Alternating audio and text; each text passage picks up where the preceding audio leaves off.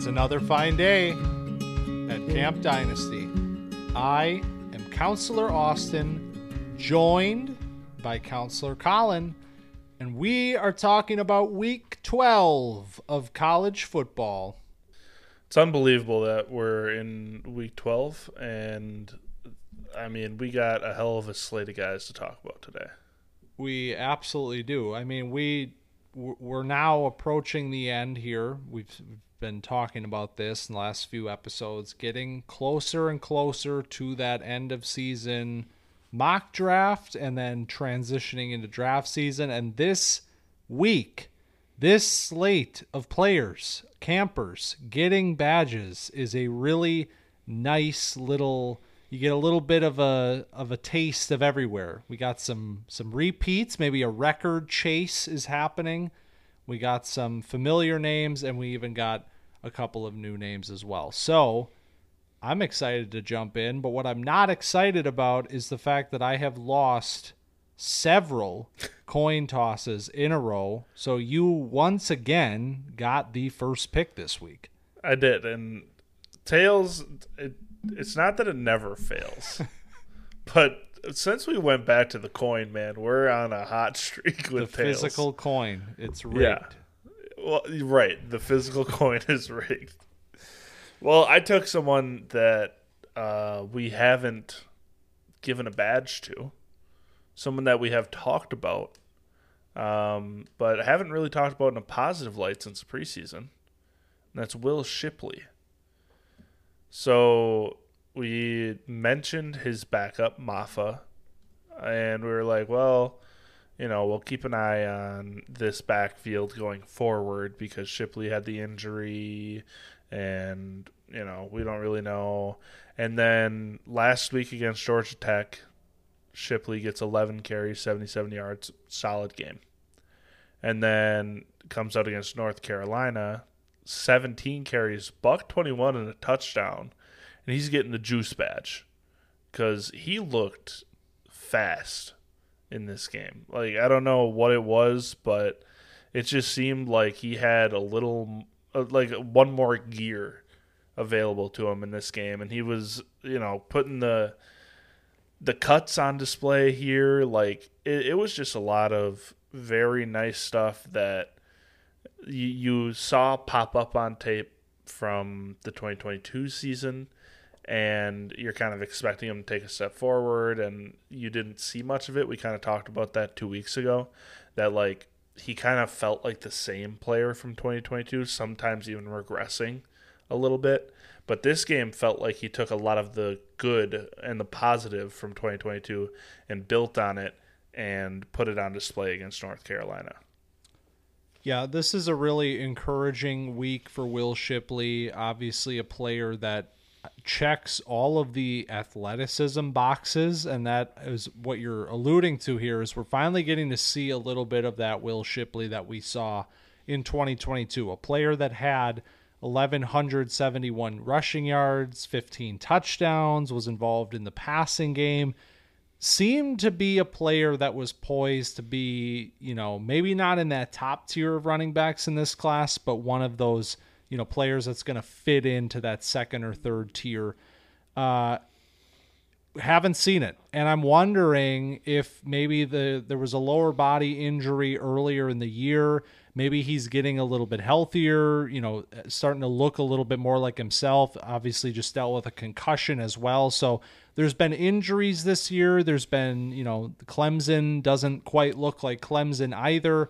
But we get to see a little bit of a vintage Will Shipley performance this week, and it would be nice to see that as we approach the end of the season. This is a third-year player. He's not a lock to declare for the draft or anything like that, but it's sure seemed like he was trending in that direction after his sophomore season. We'll find out if these last few weeks are enough to kind of get him back in the conversation. So something that I'm thinking with Shipley is you mentioned his lower body injury, and like through the first 9 weeks of the season, he was, you know, probably playing a little hurt because like the ankle injuries don't really go away, especially when you're playing how Will Shipley plays. Aggressive downhill runner that is very like violent cutter. Like when he shifts off his lower body, he's going, and he gets like a game and a half to not be playing and like get off of it, maybe let the body heal a little bit, and then you come back in week 11, week 12, and you post his 2 best yards per carry outside of their game against whoever they played week 2, Charles Southern. I don't know. That's a fake school. Man, so back to those early season days of, is this a real school or? So yeah, whatever, high school team they scrimmaged week 2. Outside of that, he's posted his 2 best yards per carry totals in the last 2 weeks since coming back from injury. So maybe he got a little healthier, let the body rest, let the body heal, and then, maybe we'll see this down the stretch for Shipley. Yeah, that's a great point. And you mentioned there the last 2 weeks, we're trending up, starting to look a little bit more like himself. And this week also 3 catches, 58 yards on top of the great rushing day. So definitely a Will Shipley performance that we were expecting to see coming into the year, and would be an exciting addition to this running back class if he gets back and decides to declare. He had 1 catch that was really nice up the seam. Yep. Where he kind of, it was like a real route. I was like, oh, Shipley, that's number 1. All right. Because like he had the little bubble, and like that's natural for a running back. But you see him go to run down the seam and then go attack the ball on an underthrow. That's good stuff. Let's continue talking about this running back class, but unfortunately, or that's not the right word, fortunately, for this player, he does not need to earn a place back in the upper echelon in this class, because he has been putting himself there week after week at this point, and that is Travion Henderson. Now, it's funny that we're here talking about this, because rewind 2 months ago and we were still asking, is Travion going to show up? Is the 2021 Travion going to make an appearance this year and help us rank him high in this class? We know the talent's there. It's been a hell of a stretch, man. And we've been talking a lot about him. If you've been listening, you've heard a lot about these recent performances. He's been getting a ton of badges week after week, it seems like. This week against Minnesota, 15 carries, 146 yards, and 2 touchdowns on the ground. Also add 2 catches for 26 yards. So we're north of 160 yards from scrimmage in this game. And I got to tell you, this was a really, really good performance from Travion. Like, when we go back, watch the tape from this season, I think this could end up being potentially his best game. He is getting the complete package badge for me, because I'm starting to get back to this mentality that Travion Henderson does pretty much everything that I'm looking for in a running back. He looks completely healthy. He looks so explosive. He looks so fast. Whatever was bothering him earlier in the year, it's all the way gone, and he is all the way back. It seems like his lateral quickness is exactly where it was in 2021, and that's something that we were missing, and likely due to the injuries. Like we kind of cited early in the year, what's still hampering him, so on and so forth. And then he takes that time, between week 5 and week 8, and sits out all of those games. And he has ripped off, 3 of the last 4 over 125 yards on the ground. And he's also doing great work over 25 yards in the air in 3 of the 4 last games. So he is a dual threat guy, and like you said, the explosion, the athleticism, the pop is all there, and then the vision is stayed where it always has been. It's always been good, and I mean, the way he's getting in and out is special. So we're waiting for someone to come take this number one spot in the running back room. And I mean, with nobody really making a case all season, nobody making a strong case, I'd say, there's room for Travion near the top. I'm going to say something right now. Say it. Okay. I think Travion has made that case already for himself. Okay. I think we're already there. I think the narrative of we're waiting for a running back in this class, we're waiting for the guy to seize hold. I think in the last 4 weeks, that is exactly what Travion has done. And there is a process to follow here. There is tape to watch. I haven't seen all of his carries on a week-to-week basis. Haven't seen the bad carries. We're seeing the big plays. We're seeing those plays that he looks like himself. If we get to tape season and it seems like all those boxes are checked on tape and everything is looking good, I don't think there's any reason to believe that this is not the best running back in this class, because I'm going to point to the 2 touchdowns in this game, because they both just demonstrated 2 different areas of this player's game. The first touchdown, which is in the red zone, I was like 15 or maybe close to 20 yards. So he gets an outside carry, and he's got a nice block on the edge, and he's got one guy. He's got to make one guy miss. Squares him up, freezes him. He's just ice cold. Like, I don't know what I'm doing. Travion explodes to the left. He's gone. Easy touchdown. Makes it look like an easy play. But that defender, that was his matchup, and he made him look silly. Then we get to the second touchdown, which is the first play of the second half. And it's another outside run where he bounces it. We're seeing the lateral ability again on that play. But not only that, all of a sudden, here come the Jets. He gets to the outside, he bounces it, and he sees the gap, and he's just gone. Like, the speed on that play was something where I watched it, and I said, hold on a second. Travion is back. Like, he's showing he has breakaway speed.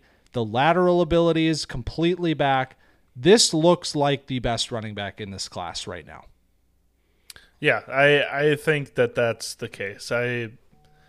There's a question of, the injury stuff that lingers. And that's the only thing that would give me pause, because you can clearly see that when he's right, he's the best running back in the class.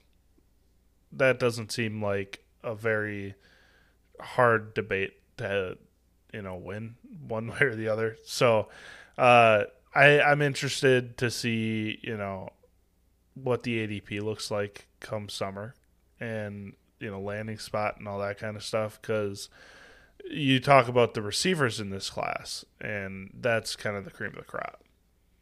Yeah, I mean, it 100% is. And let's talk about one of them right now. How about that? We got a player that's trying to set a record here at Camp Dynasty for badges. Take it away. Yeah, we do. Troy Franklin. He is a machine, and we're getting him another badge today. I didn't come up with a badge. I skipped over. I skipped over Troy Franklin when I was doing my badges. Really good badge. He's getting the too easy badge.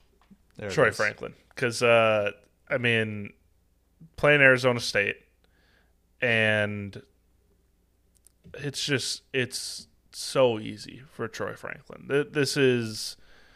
He's got 1,221 yards and 13 touchdowns on the season. We were talking at the beginning of the year about, what is this player going to do this season? Can he improve on what he did last season? Because last season was pretty solid for him, 891 yards and 9 touchdowns.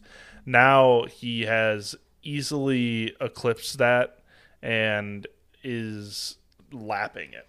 So we're looking at, I mean, in this Arizona State game, he, I mean, won all over the field like he always does. He's sitting. One of the touchdowns was kind of blown coverage. It was like he split between two zones. It was a little seam route, and it didn't get passed off right. And then the other one was just him. I love that he's attacking the ball in the air, even though like maybe you can let it come to you.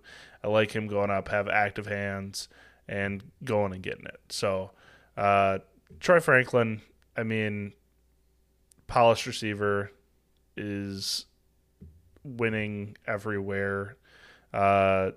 It's a shame that he's in this class because he can't be like, oh yeah, this is my number one receiver. You know, in many other classes, it feels like he's that kind of player. But either way, he's let me ask so you good. this. Let me ask you this. Obviously, this is an impossible question to answer right now, but I'm going to ask it to you anyway. Gut feeling. Where is he last year, wide receiver wise? I mean, I like him number like 2 or oh man, I really like JSN. I'd say I would take him over Addison given the circumstance. Like if he was plopped down in the 2022 season doing what he's doing now, I think I would have had him over Addison. So wide receiver 2 is what you're saying. Yep. Like I said, it's an impossible question. Need to like watch the tape actually and analyze him, but that's my gut feeling as well. Like that's the level of talent here. There were a lot of question marks with those guys. We both love JSN a lot, and everything after that there were some fairly sizable question marks with every one of those players. Troy Franklin is feeling like a complete wide receiver in a lot of ways. I mean, what he is doing on a week-to-week basis is special. And the other conversation that I want to have is we talked about the Heisman race last week, and one of the players that we brought up was Marvin Harrison Jr. We know that narratives win awards. That's exactly why I predicted that Marvin was going to win it this year. But Troy Franklin is having a much better season than Marvin Harrison Jr. When you just talk about pure volume, pure statistics, week-to-week basis, I mean, 1,200 yards, 13 touchdowns right now. He is having a very special year, and I don't know that it's being appreciated enough at a national level from a college football perspective. I mean, I think everybody knows that Oregon is really good and it's an explosive offense, but this is a really, really special season from Troy Franklin, and one that I think is, you know, we're going to see the fallout of it as we get into draft season and more folks start to talk about him in that way. Yeah, he's third in college football in receiving yards with the most touchdowns out of the top 3. He only has 68 catches on 93 targets. The 2 other guys that are above him both have over or 80 or more catches on over 110 targets. So he is doing more with less volume. I mean, 18 yards per catch on the season. He has just been fantastic. He's been efficient, and I'm interested to see how many first-round receivers we have, because I feel like he clearly should be a first-round receiver. And then you got the other guys that we've been talking about all year, the Marvin Harrison Jr., the Malik Neighbors, the Keon Coleman, that all also should be high first-round picks. So it's going to be a good year for wide receiver needy teams. Definitely. And another reason for that is our next player, Rome Odunze. Rome has not gotten many badges this year. This is number 2, maybe. But that does not mean that this has not been a phenomenal season for Rome Odunze. And in fact, I think the last time we talked about him, the conversation was a lot about how he is doing the things that we wanted to see from him this year. He is showing growth in those areas that we had some questions about. Even as a player that was both in our top 5 and both of our top 5 wide receivers coming into the year, he is answering a lot of those questions. And he has put himself into a very, very elite conversation when we talk about this draft class. We're talking about the wide receivers. It's so deep. It's so good. Marvin, Malik, Keon. How about Odunze? Slot him in, man. Slot him in. I think he is worthy of being in that sort of a conversation with these guys that we're talking about top 20 in the draft. Odunze is fully evolved. And what we saw in this game was a sloppy, rainy game. Washington and Oregon State. These were not good conditions for a big, passing shootout. And Odunze still, with Michael Penix by his side, comes out of this game with 7 catches on 11 targets for 106 yards and 2 touchdowns. As the kids say, he was him in this game. And I am giving him the fade to black badge. There's multi layers here. I'm excited to hear. Let me elaborate. So Rome didn't need many routes in this game. Let's just say that. We had 2 touchdowns, both on fade routes. One was a short red zone fade in which he absolutely destroyed the cornerback. Like, he got the whole upper body moving. He got the head moving. He totally sold the inside. And the corner turned, and all of a sudden, Rome's going fade. And he's wide open in the end zone. Amazing route. Second one is a slot fade, just classic. I'm going to out-athlete you from the slot. We'll get into the end zone. The corner kind of fell down. Rome makes a catch falling down, whatever. Okay, that's another big fade. Then, 3rd and 3, 1:58 left. Oregon State is out of timeouts. Game is on the line, and Michael Penix goes to Odunze on the back shoulder throw to seal the game. So it wasn't necessarily a master class in terms of route variety or any of that stuff, but man, he took over this game. He made all the plays for Washington in this game, and he is an incredible, incredible talent. Yeah, he's. Dude, we talk about the conditions in this game, and his counterpart, Jalen McMillan, who we've also talked about, was having a lot of trouble in this game with just catching the ball because it's tough. Get it. But Odunze, what we've mentioned is so special about him is he has great hands. And that's what makes his contested catch ability so good. And then, we are finally seeing more of those contested catch opportunities being converted by him because you see it on tape in 2022 where you're like, man, there's some flashes on Odunze's film where it's like he is just, when he does it, it is really, really good. And it was kind of few and far between last year. And the numbers didn't quite, match what you were seeing with your eyes. And now, this year, the numbers are starting to add up to what you're seeing with your eyes. So that he's had 19 contested targets, and he's converted 13 of them, which is absurd. I mean, only 6 massive growth. like 6 contested opportunities, he's not converted.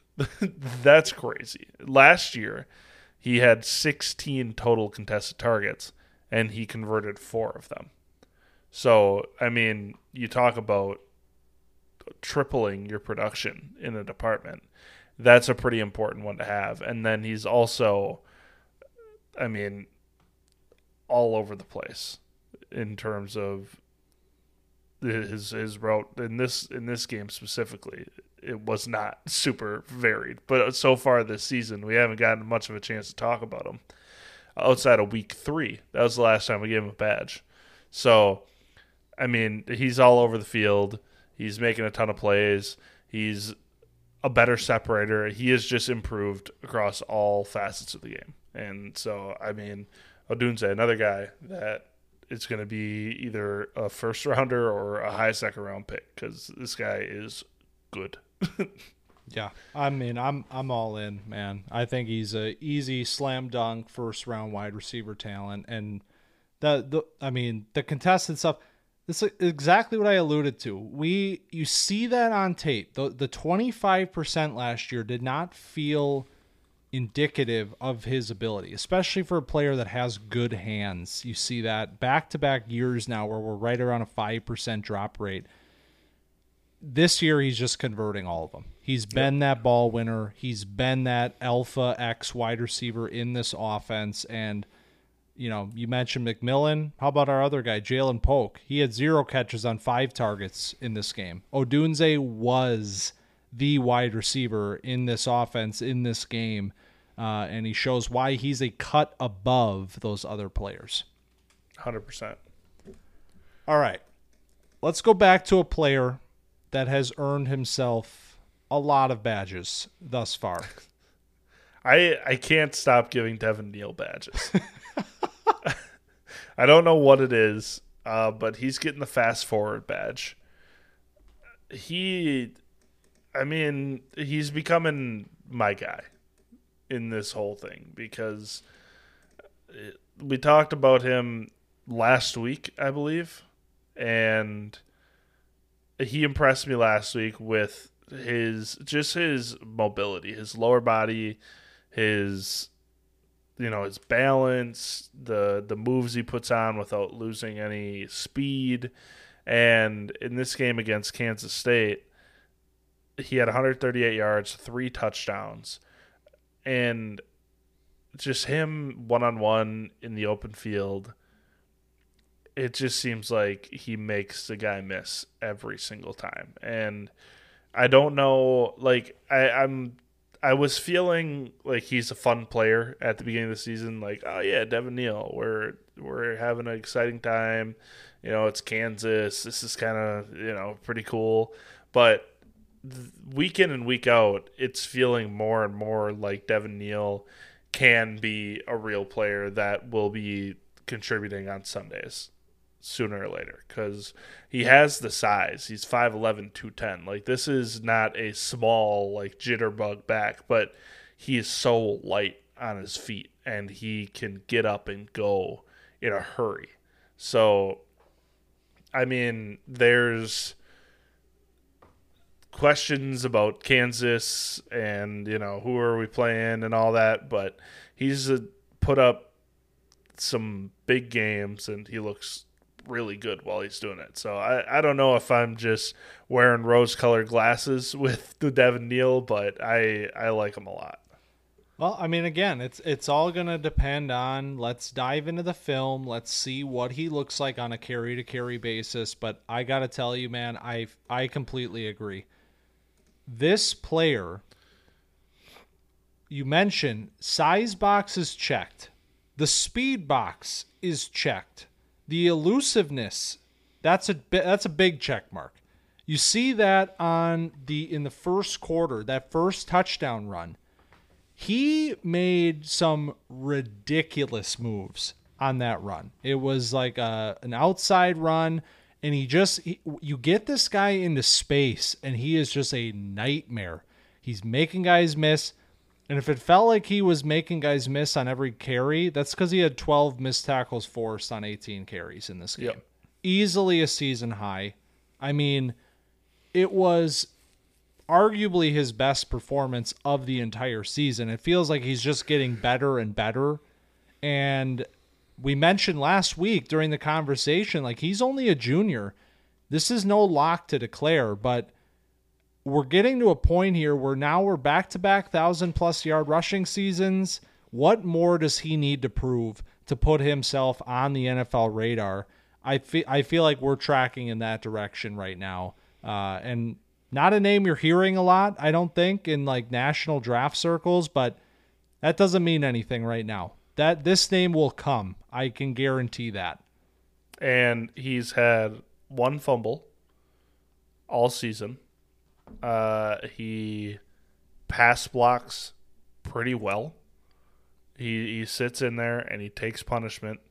And the one thing is, like, he's not a finisher, which is my one knock that I'll have on Devin Neal. He's an elusive back, but man, just a fun player to watch.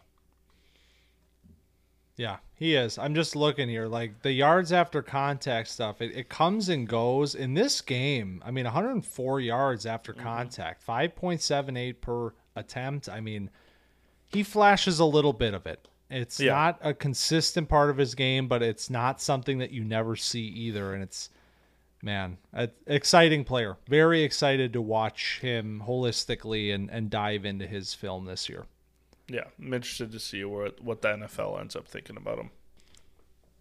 How about we talk about an IDP, baby, because we love him here at Camp Dynasty. Don't ever forget it. We might not talk about him every week, but I had a couple this week that I wanted to bring up, and I'm ultimately deciding to go with Chop Robinson, a player that you really liked coming into the year. I believe he was a top 5 IDP for you. I think he was just outside of my top 5 coming into the year.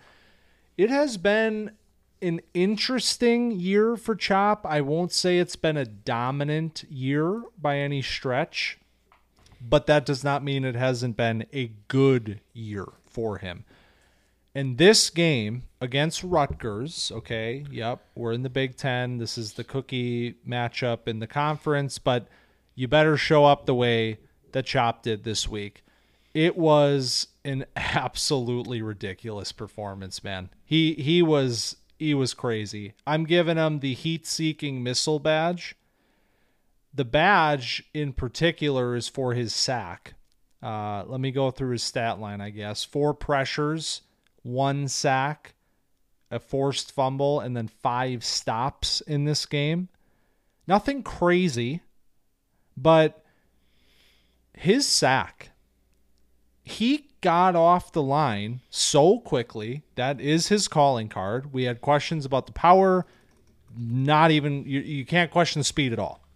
The speed is where this player is going to make his money. He flies off the line on this play. The right tackle has no chance at all. Chop is in the backfield in an instant and moving at 100 miles an hour straight into the quarterback. He blew the Rutgers quarterback up. The ball just went flying. Like, you'll get the strip sacks where they're like, I'm going to swing my arm and I'm going to knock it away intentionally. Chop forced the fumble by pure impact alone. It was like he annihilated him. The ball just goes flying in the air. And then Chop recovered it himself. So, I mean, he's not a perfect prospect, but what he does so damn well, and he is so fun to watch. Yeah, this is... There's a few IDPs that are interesting in this class, and we've talked about them, here and there. Like you said, it's not every week, but Chop is one of my favorite in this class because of that. I mean, that speed coming off the edge and the bend. Like, at the end of the day, sacks are what counts in the IDP scoring column, and Chop Robinson, I mean, with speed like this, he'll be able to translate against NFL tackles. Like this is just the get off and the acceleration, and then he gets down without losing any momentum, and then he takes what he's so good at in pass defense in his pass rush sets, and he translates them into his run defense. And he had these 5 solo tackles in this game, and a few of them tackles for losses because he's just, going rip move, getting underneath that tackle's, wingspan, and then he's got that running back dead to rights. So he also, is getting hurries in this game, like forcing the ball out of the quarterback's hands. He is all over the place. So I am optimistic that Chop Robinson will be a good edge in the NFL. But man, he is a little small. That's something I would worry about, because I know the NFL is trending smaller, and like it's okay to be a small guy. Especially we've had the wide receiver conversation where it's like you don't even got to be big anymore. You can be 5'8", 165 and dominate. But I don't know how that is in the trenches. Yeah, Dallas Turner is a name we've talked about here. Similar sized players, a little bit smaller edge rushers, but the speed, and that's what we were wondering coming into the year. Like, can we project him to be more than just a situational speed rusher? Because we have seen those sorts of players get kind of buried on depth charts many, many times before, despite having high draft capital. Chop Robinson, to me, need to dive into the film here. The run defense is not always his calling card. The power, you remember that Ohio State game last year, that still lives in my mind. Me too. When he's playing against NFL tackles and he's getting overpowered on a snap-to-snap basis. This game was a really good run defense performance. He made multiple plays, getting off of blocks, winning with some strength and some power to get into the backfield, blow up some runs. It was a really encouraging performance in that area, while he was also doing the things that we know he knows how to do at the same time. And I just want to talk 1 second here about his win rate in this game, his pass rush win rate, because it's kind of ridiculous. In this game, he only had the 1 sack, the 4 pressures. Like, it's not like ridiculous, gaudy stuff. But 43% win rate as a pass rusher in this game. 43% of the time he was winning his pass rush matchup.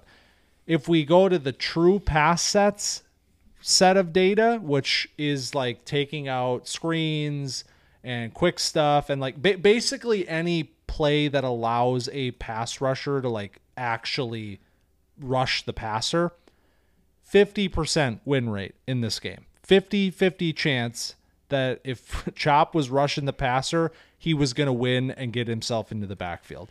Incredible performance. That seems pretty good. Not bad. All right. Let's keep talking about wide receivers. We got a pretty special one here to talk about next. That we do. We're giving the polished badge to Malik Neighbors for his performance against Georgia State. So he had 140, 2 touchdowns on 8 catches. If Marvin wasn't in this class, there's not a lot of classes where Malik Neighbors is not the number 1 wide receiver in the class. That's where I'm at with him, where just week in and week out, he looks so good. The in and out of breaks speed is unreal. And he once again took the top off the defense with his touchdown on the post. It was a classic cover 2 beater, and he just ran the post, got the safety to bite on the outside. Jaden Daniels, nice little pump fake, and then breaks into the post, and safeties had no chance. Split him, touchdown. And that's just something that he gives offenses. I mean, 40-yard touchdown in that game. And he also does all the other little things well. He had a nice toe tap on the left side. He had, a touchdown where he was like falling back and landed straight on his back. And if you've ever fallen on your back and you gotten like the wind knocked out of you, don't know how you hold the ball through that. These guys are superheroes. So, I mean, there's just, you can go down the list of everything that he does well, but we don't have enough time.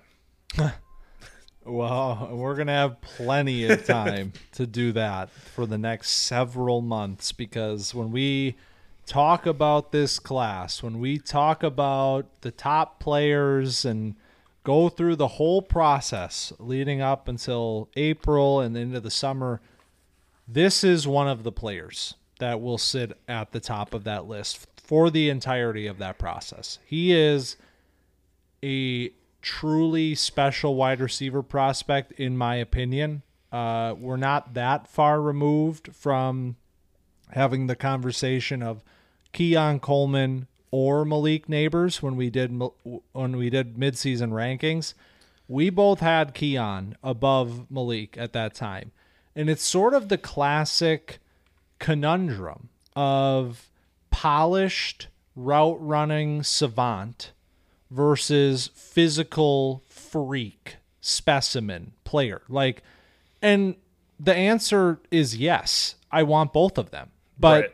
Neighbors is showing us things that I think make him a truly special prospect, a player that I will, he's going to be an extremely high draft pick. Let's just say that. He will be an extremely high pick in the NFL draft. There will be no doubts about him when we get into rookie drafts. As far as I'm concerned, I don't care where the running backs go, what happens.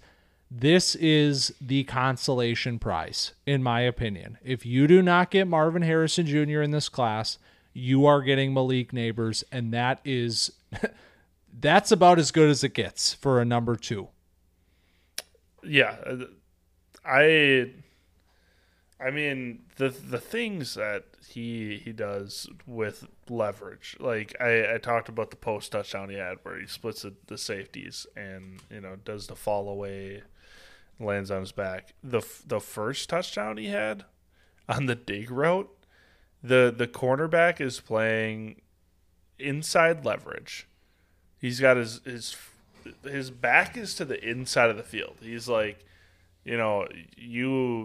I'm forcing you to go inside. And Malik Neighbors still gets him to turn his hips upfield and turn into a sprint and turn him fully around so he can catch a dig and then walk into the end zone. And it's like the subtleties of everything that he's doing mid-route is just so impressive. And I mean, like you said, he's a consolation prize, but anybody that's picking him is going to be ecstatic. Listen, we talked about Troy Franklin, the numbers he's putting up. Why is he not in that conversation? Malik Neighbors, 1,423 yards and 12 touchdowns right now. He should be in the Heisman race. I mean, his teammate is probably going to win it. Yep. But there's no reason that this player's name shouldn't be included in that conversation. I mean, in my opinion, he should win the Biletnikoff this year. That finalist list came out today, actually. There were a few snubs. News to me. I got to go look at it. Yeah, there was. I mean, it was a lot of guys that we've talked a lot about here on that list, but for me, Malik Neighbors is a step above everybody when you talk about production meets talent meets, all of these things. This is the best wide receiver right now in college football. I mean, just Marvin is Marvin. He is the best at what he does, and he's going to be the best in the NFL draft and all those things. But Neighbors is doing things on a week-to-week basis that are amongst elite company in the history of college football. Blitnikoff Award finalists: Marvin Harrison Jr., Malik Neighbors, Romo Dunze, Keon Coleman, Troy Franklin, Xavier Legette. You come to Camp Dynasty, I mean, getting these names. Keep going Burden, on that list. Keep going on that list. You got Luther Burden, LeJontay Wester. I'm not familiar with him. And I've watched him. Xavier Worthy and Colin Lacey. I don't think Colin made the list. I'm on nationalchamps.net. Okay. All right. I saw outrage on Twitter today that Colin was not included on the list, actually. So maybe they corrected their mistake. I could just be on a fake. Yeah, website. you're probably on like I might have a virus. You have malware infesting your computer as we're speaking. Anyway, what I was getting at is that another player that's a finalist for the Blitnikoff is the player that we're talking about next. And it's Malik Washington, the other Malik, wide receiver in this class. Malik Washington playing Duke this week, he's such a dude, man. He's such a dude. Like, he is such a talented wide receiver that is like, there's that meme that gets passed around sometimes where it's like the bar, it's like a bar graph, and it's like production is all the way up and media coverage is all the way down. That's literally Malik Washington personified. A player that gets talked about by nobody, really. Like, you never really hear the name. But on a week-to-week basis, he is just putting up ridiculous stats. And then when you go to the film and you say, okay, how is this production coming? He's a real wide receiver. I mean, these are real wide receiver stats that he's putting up in this Virginia offense. And this game against Duke, I am giving him the Yakety Yak badge. It's back. It's back. It's been a while, I think, but I thought 9 that catches would stay on the shelf. Yeah, yeah. Right. 9 catches on 9 targets, 112 yards, 2 touchdowns in this game. He was deadly all over the field. Wherever they were putting him, I mean, there was over the middle stuff. There were screens to get him in motion. And then we also got a red zone contested catch just to put a little cherry on top. When you see that, it's late in the game. It's the second touchdown. He's going over the top. You're like, all right, this call the race, man. This is a real NFL wide receiver if I've ever seen one. Yakety Yak comes from the fact that he had 67 yards after the catch in this game. Some really, really nice yards after the catch in this game. He wasn't just running. He was creating yards after the catch in this game. And he is currently 4th in the entire country in yards after the catch right now with 639. So he's a dangerous player in the open field. When we talked about him last, I said, I had a little flashback to Josh Downs. They were playing North Carolina at that time. Similar sorts of players here, but one thing that and I'm not saying he's better than Josh Downs, just to be clear, but one thing Josh didn't do that well, yards after the catch. Malik's got that box checked at least, so. Malik Washington is better than Josh Clip Downs. It. Yeah, no, I mean, this game, I was like, oh, all right, Malik. I mean, he was breaking tackles. He was, making people miss after the catch, all kinds of stuff, like getting the ball on the move, and then was just impossible to get on the ground. And I kind of thought of Malik Washington as one kind of player. Like, he's kind of cool. I don't know how much this is going to translate.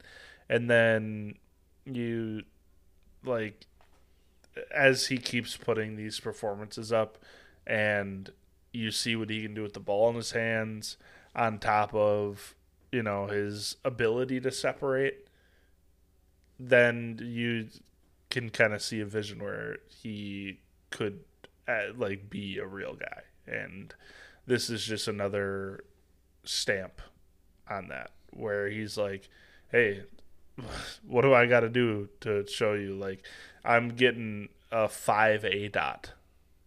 His average depth target is 5 yards down the field, and he's putting up 112 yards. And that's due to all those yards after the catch. Like, he is putting on a clinic. So, really, really impressive in this game and through this entire season. Yeah, he's going to be a really fun player to break down this offseason. I mean, you just look at what he's doing in terms of the stats this year. I mean, obviously the yards, 1,269 yards this year, 9 touchdowns, incredible season. We also have, 9 contested catches on 15 opportunities. We only have 3 drops right now on 123 targets. This guy is so solid, and like I said, he's not getting talked about at all, but he will. I can guarantee that. Yeah, very well-rounded player. All right. We've talked a lot about the talented wide receivers in this class. We've really kind of hit the gauntlet. I mean, Marvin wasn't here this week, but he's been here enough. We had pretty much the rest of them right now He this sent week. his teammate on his behalf. Yeah, exactly. Travion, we get him in once in a while. But let's go to the phone to perhaps talk about another wide receiver. It's time for the call home. This is one of those calls where it's not necessarily due to performance, but it's time to have a conversation about Keon Coleman. Player that I've already referenced on this episode as a player that we were both in love with when we did midseason rankings, and nothing has changed. We talked about Malik Neighbors on this episode. We talked about Rome Odunze. We talked about Troy Franklin. All of these wide receivers getting badges. I mean, Christ, Franklin's got 5. Neighbors has 4. I mean, they're loading up on him. Keon Coleman, we haven't talked about him for like a couple months, maybe like several weeks at least. So what's going on? What's the problem with Keon Coleman? I think it's just due to he hasn't had a blow up week since like week 7. And, he puts a highlight here and there where it's like, ooh, yeah, Keon Coleman's doing his thing. And but this Florida State offense is very well balanced. So Coleman just, he's getting his share of the pie. But as of late, it's been a smaller slice than it was earlier in the season. Getting a little Thanksgiving references in here, coming up. It's coming couple up days. But I think this is just coming here to say, number one, like, Keon Coleman is still easily my wide receiver 3. I'd say. Well, maybe not easily. Troy Franklin. No, Keon Coleman is my wide receiver 3. And it was maybe a little irresponsible mid-season to be like, hey, we're here with Keon Coleman. Like, this is, but the plays that he can make and the player that he is exceptional. And just because we haven't talked about him since the midseason rankings episode. And now we're saying like, oh yeah, we're moving him down. Malik has surpassed him. It's not due to the fact that Keon Coleman has become worse. It's just the fact that Malik Neighbors has been incredible this season. And then also you're in a class with Marvin Harrison Jr. So the fact is, like, Keon Coleman would be a wide receiver 1 in a lot of classes, be a wide receiver 2 in almost every class. He's just happens to be in this loaded class that we keep referencing. So just wanted to clear the air and say, like, hey, Keon, everything's all good, keep doing your thing. I know your quarterback's leg just exploded. It's probably not getting better anytime soon, but just keep trucking. We're going to get to draft day. God, Jordan Travis, man. That was really sad. It's devastating. Yeah. But this Keon Coleman, this is a reminder that stats are not how you scout players.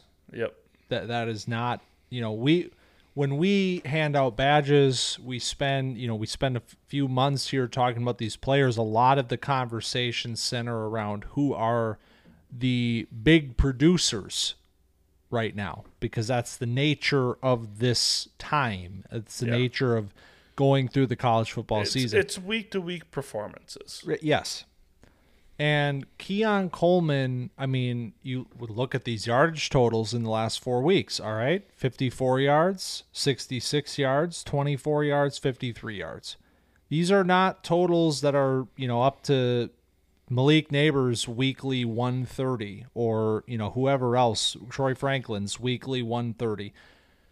So naturally he gets left out of these conversations. But it goes back to what I said earlier in the show, which is that you have players like, Marvin, who is the best of both worlds. He is the size, athlete, technician, he's all in one. That's why he's generational. Then you have guys like Neighbors, who are these route running technician types with speed, athleticism. And then you have guys like Coleman, who I think, based on what I've seen, and again, there's all sorts of these caveats of I need to dive into the film, blah, blah, blah. I think Keon Coleman is more of a project player than some of the other names in this class, but that does not imply that he is a raw wide receiver talent either. Like, I have seen plenty of reps of Keon Coleman this year separating, like, very effectively. So it's not one of those things where it's like, okay, he's 6'4", 215, he's a freak athlete, but he doesn't know how to play receiver yet.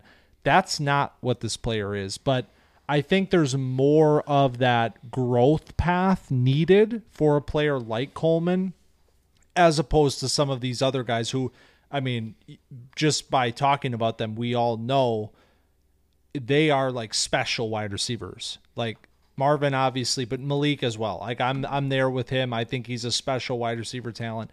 Coleman might just be as well, but he's got a little bit more of that projection. It's not quite like a finished product with Keon Coleman, and that's fine. These guys don't need to be finished products. They're 21 years old. Like, an NFL team is going to see his rare combination of size, speed, athleticism, and ability, and they're going to take him extremely high in the NFL draft. And there is no reason that we need to see 615 yards this season as a negative in his evaluation. 100%. Yep. Hit the nail on the head, I'd say. And Coleman, I mean, he should be wide receiver 3 just because of the traits combined with what we've seen in terms of like his polish. You mentioned that he's not as polished as the other guys, Marvin and Malik, and maybe Odunze, but the athletic gifts that he has kind of it just raises the ceiling so much. And the amount of polish that he already has in tandem with those athletic gifts makes him such a tantalizing prospect. This will be my segue, but the last thing I want to say is this is not when we talk about like, oh, he there's a little bit of polish required here. Like, do not even consider the name Quentin Johnston. Don't even consider it. That's not the conversation that is happening with Keon Coleman. There are a lot of reasons why we will have those conversations for the next several months about this player, but that's the topic right now. Raw wide receivers. Oh shit, it happened again. Yep. That's not this player at all. So forget about that. Now, let's gather around the campfire and reminisce on the campers of old. It's all grown up.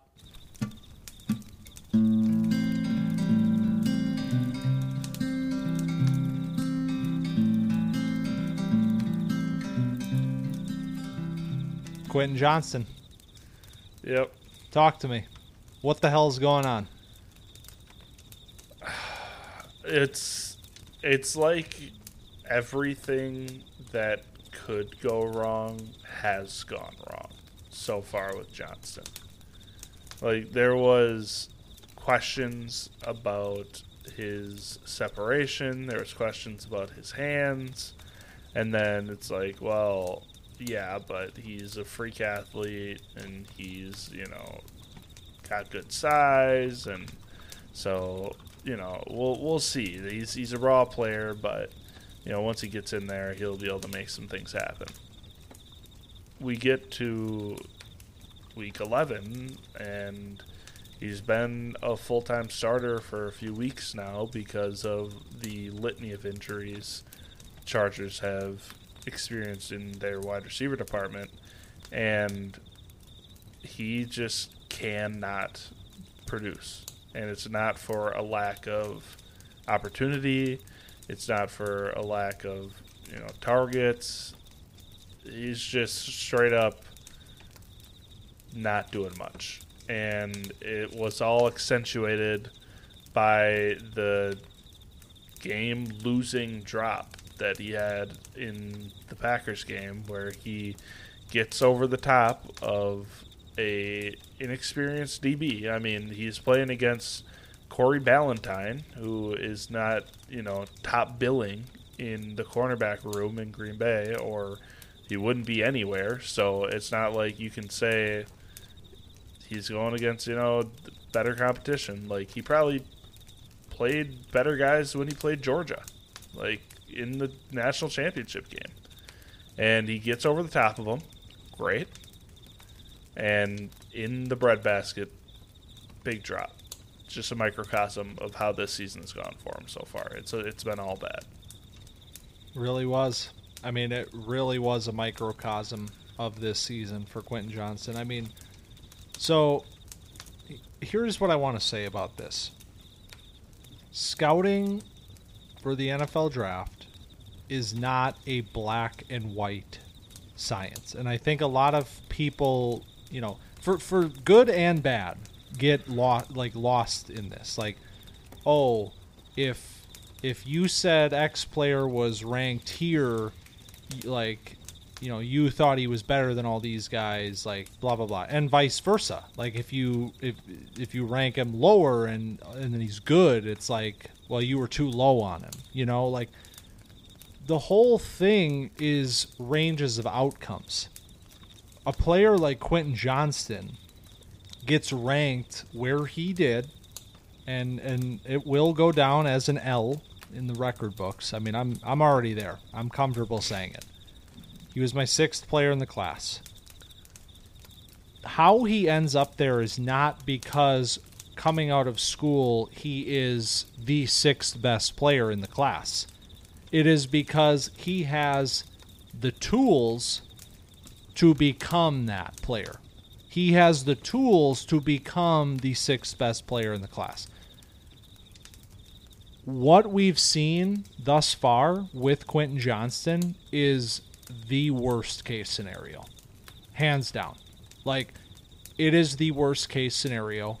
And that is why, at this point in time, I am very concerned about Quentin Johnston's long-term projection. I am extremely concerned about it because we mentioned this is a player that needed development. It was no surprise that he was going to struggle his rookie year. It was no surprise that he wasn't going to be productive his rookie year. It's why we said, hey, go into 2024, buy low, Quentin Johnston. That all comes at the caveat that Quentin was showing you something that showed you that he could become the player that you wanted him to be. So far, we have seen almost nothing that suggests that he is ready to evolve his game, to develop at the NFL level. We have seen almost nothing that suggests that that's going to happen. It's happening in every facet of the game. It's happening with his hands, which were a problem at TCU and have continued to be a problem in the NFL. It is also happening in his ability to separate, which was also a question mark. And that was the thing where it's like, you have the athletic ability to grow into a polished route runner that can separate down the field, all of those things. That's why they drafted him. He's not doing that at all. Reception perception. I want to reference this. If you're not familiar, Matt Harmon, reception perception is the gold standard of wide receiver evaluation as far as I'm concerned. It's worth every penny. Pay for it. Content. Pay for it. I'm not gonna spill the beans here. Go read this report for yourself. He comes out with the mid-season rookie report. But I want to highlight some numbers from Quentin Johnston's evaluation. 38.9% success rate against man coverage. The next lowest is 59.4. That's Jonathan Mingo. He's nowhere near the rest of this rookie class of wide receivers in terms of being able to beat man coverage.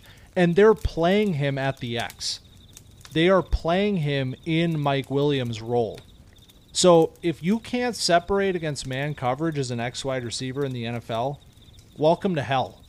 You're not going anywhere. We're talking about Terrace Marshall levels right now in terms of separation ability against man coverage at the X position.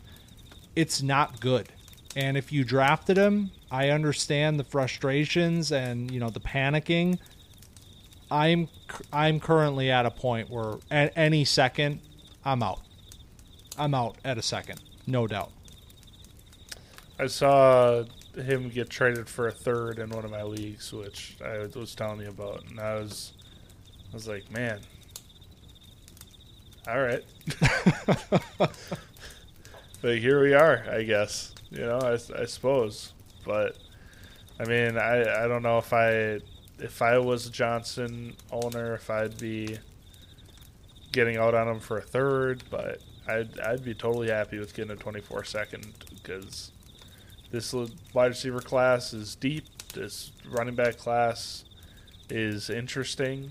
So, just reshuffle your deck and, make another pick. Like, you may have burned the higher first-round pick, mid-first-round pick, and it doesn't look like it's working out so far.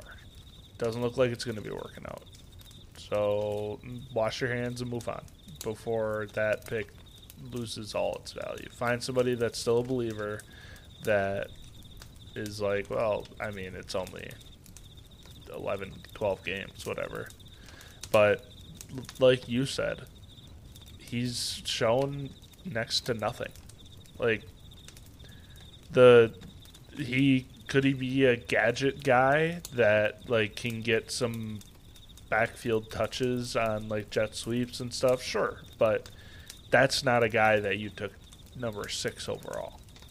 You took him because of the tantalizing upside, the ceiling that he could have, and it just feels like if that ceiling is not at the X,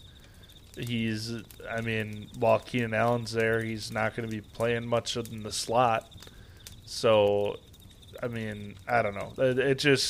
It's hard to say I'm ready to give up on him, but I am just about there. I think the best move right now is to try to package him for a better asset. Like, you can get out on a second if you want to, but package him, try to get a bigger fish, and just get out of it. Like, I hate talking this way, because, like, I don't want to sound like it's, like, panic mode, like, get rid of him because he's not doing anything, but, like I said, man, it could not be worse right now. It is very scary how poor he is performing right now through almost, a large chunk of his rookie season is already behind us. Like, here we go. All right. Here we go. Yep. I'm going to bring up some trade candidates. Okay. All right. If you have Quentin Johnson and you get offered Tyler Lockett. If I'm a contender, yes. Okay. Gabe Davis. Yeah, I guess so. Michael Wilson. Oh, he went straight for my heart. I mean, you gonna make me say it? I'm going to make you say it. I'm taking Michael Wilson. Okay. Demario Douglas. I don't think I'm familiar enough with DeMario's game. I might keep Quentin there, but I want to also highlight the fact that DeMario is having a really nice season, according to the data, the reception perception data. So, What about Traylon Burks? well, there it is, man. There it is. That's the ultimate debate. I mean, might just be a lose-lose scenario, but at that point I'm taking Burks. Okay, so that's just, I was going down the wide receiver rankings on KTC, and Johnson's currently at 48. Demario Douglas is at 53. Traylon Burks at 57. So You're telling me Demario Douglas is ahead of Traylon Burks in Dynasty wide receiver rankings? the game moves fast. Oh, wow. All right. Okay. Demario Douglas is almost a top 50 wide receiver asset in Dynasty. Wild times that we're living in, man. That's right. Wild times. But, all right. There's a little bit of doom and gloom for Quentin Johnston. Any good news this week, or? Tank Dell, man. He's a freak. Yep. The kid just can't stop. He's their wide receiver one, which I did not expect to happen. Like, early in the season, it seemed like it was going to be Nico Collins. And then Tank Dell just kind of took it over. And it was like, he's going to be boom bust. And now it's just consistent. He's playing well every week. And you heard the story in the around the draft that Stroud wanted Tank Dell, and like he advocated for the team to draft him. And you're like, well, what does that really mean? But here we are. And it must have meant something if that actually happened, because Tank Dell has been putting on a show and currently is the Dynasty wide receiver 15 according to the community. I mean, it's nuts that we're there, but what reason do we have to not believe what we're seeing with our eyes? You know, Yeah. Like, Stroud is one of the, 3 picks this week. Okay, great, whatever. He's already shown he's one of the best quarterbacks in the NFL. I mean, this is a league that is hungry for quarterback talent. He's already one of the best players in the league at that position. With Tank Dell, tied to him as his wide receiver one, like you said, and a player who has shown that his size has not affected him in any way at the NFL level. Yeah, I'm in. I'm all the way in. This is a real dude, man, and this is a player that I'm gonna take us back for a hot second to Dynasty sleepers in the summer. This was your call out, so I'm gonna give you a pat on the back right now. Nice job singling out Tank Dell. Just had Tank Dell and Puka Nacua as my Dynasty sleepers. I don't know. Listen to this guy, maybe. I don't know. You might. Don't listen to me. This guy's got all the answers over here. I think you have Michael Wilson, so he's a good player. Yeah, what's up with all these third-round wide receivers being good? That's kind of weird. Better than Quentin Johnson. Yeah.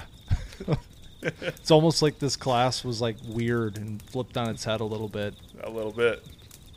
But, yeah. All right. Tank Dell, good player. Quentin Johnston, yikes. That's all I got. That's all I got. All right. There it is. That is week 11 of the NFL and week 12 of college football. I am so ready. I'm so ready. I'm going to tell you something. We keep doing this stupid thing. We gotta dive into the tape. We gotta analyze these guys. I'm starting. It's time to start. There's 2 weeks left of college football. Then we get into our draft season here at Camp Dynasty. The tape grinding is starting this week, and next week I'm gonna be very ready to unleash some takes, and that'll be coming soon.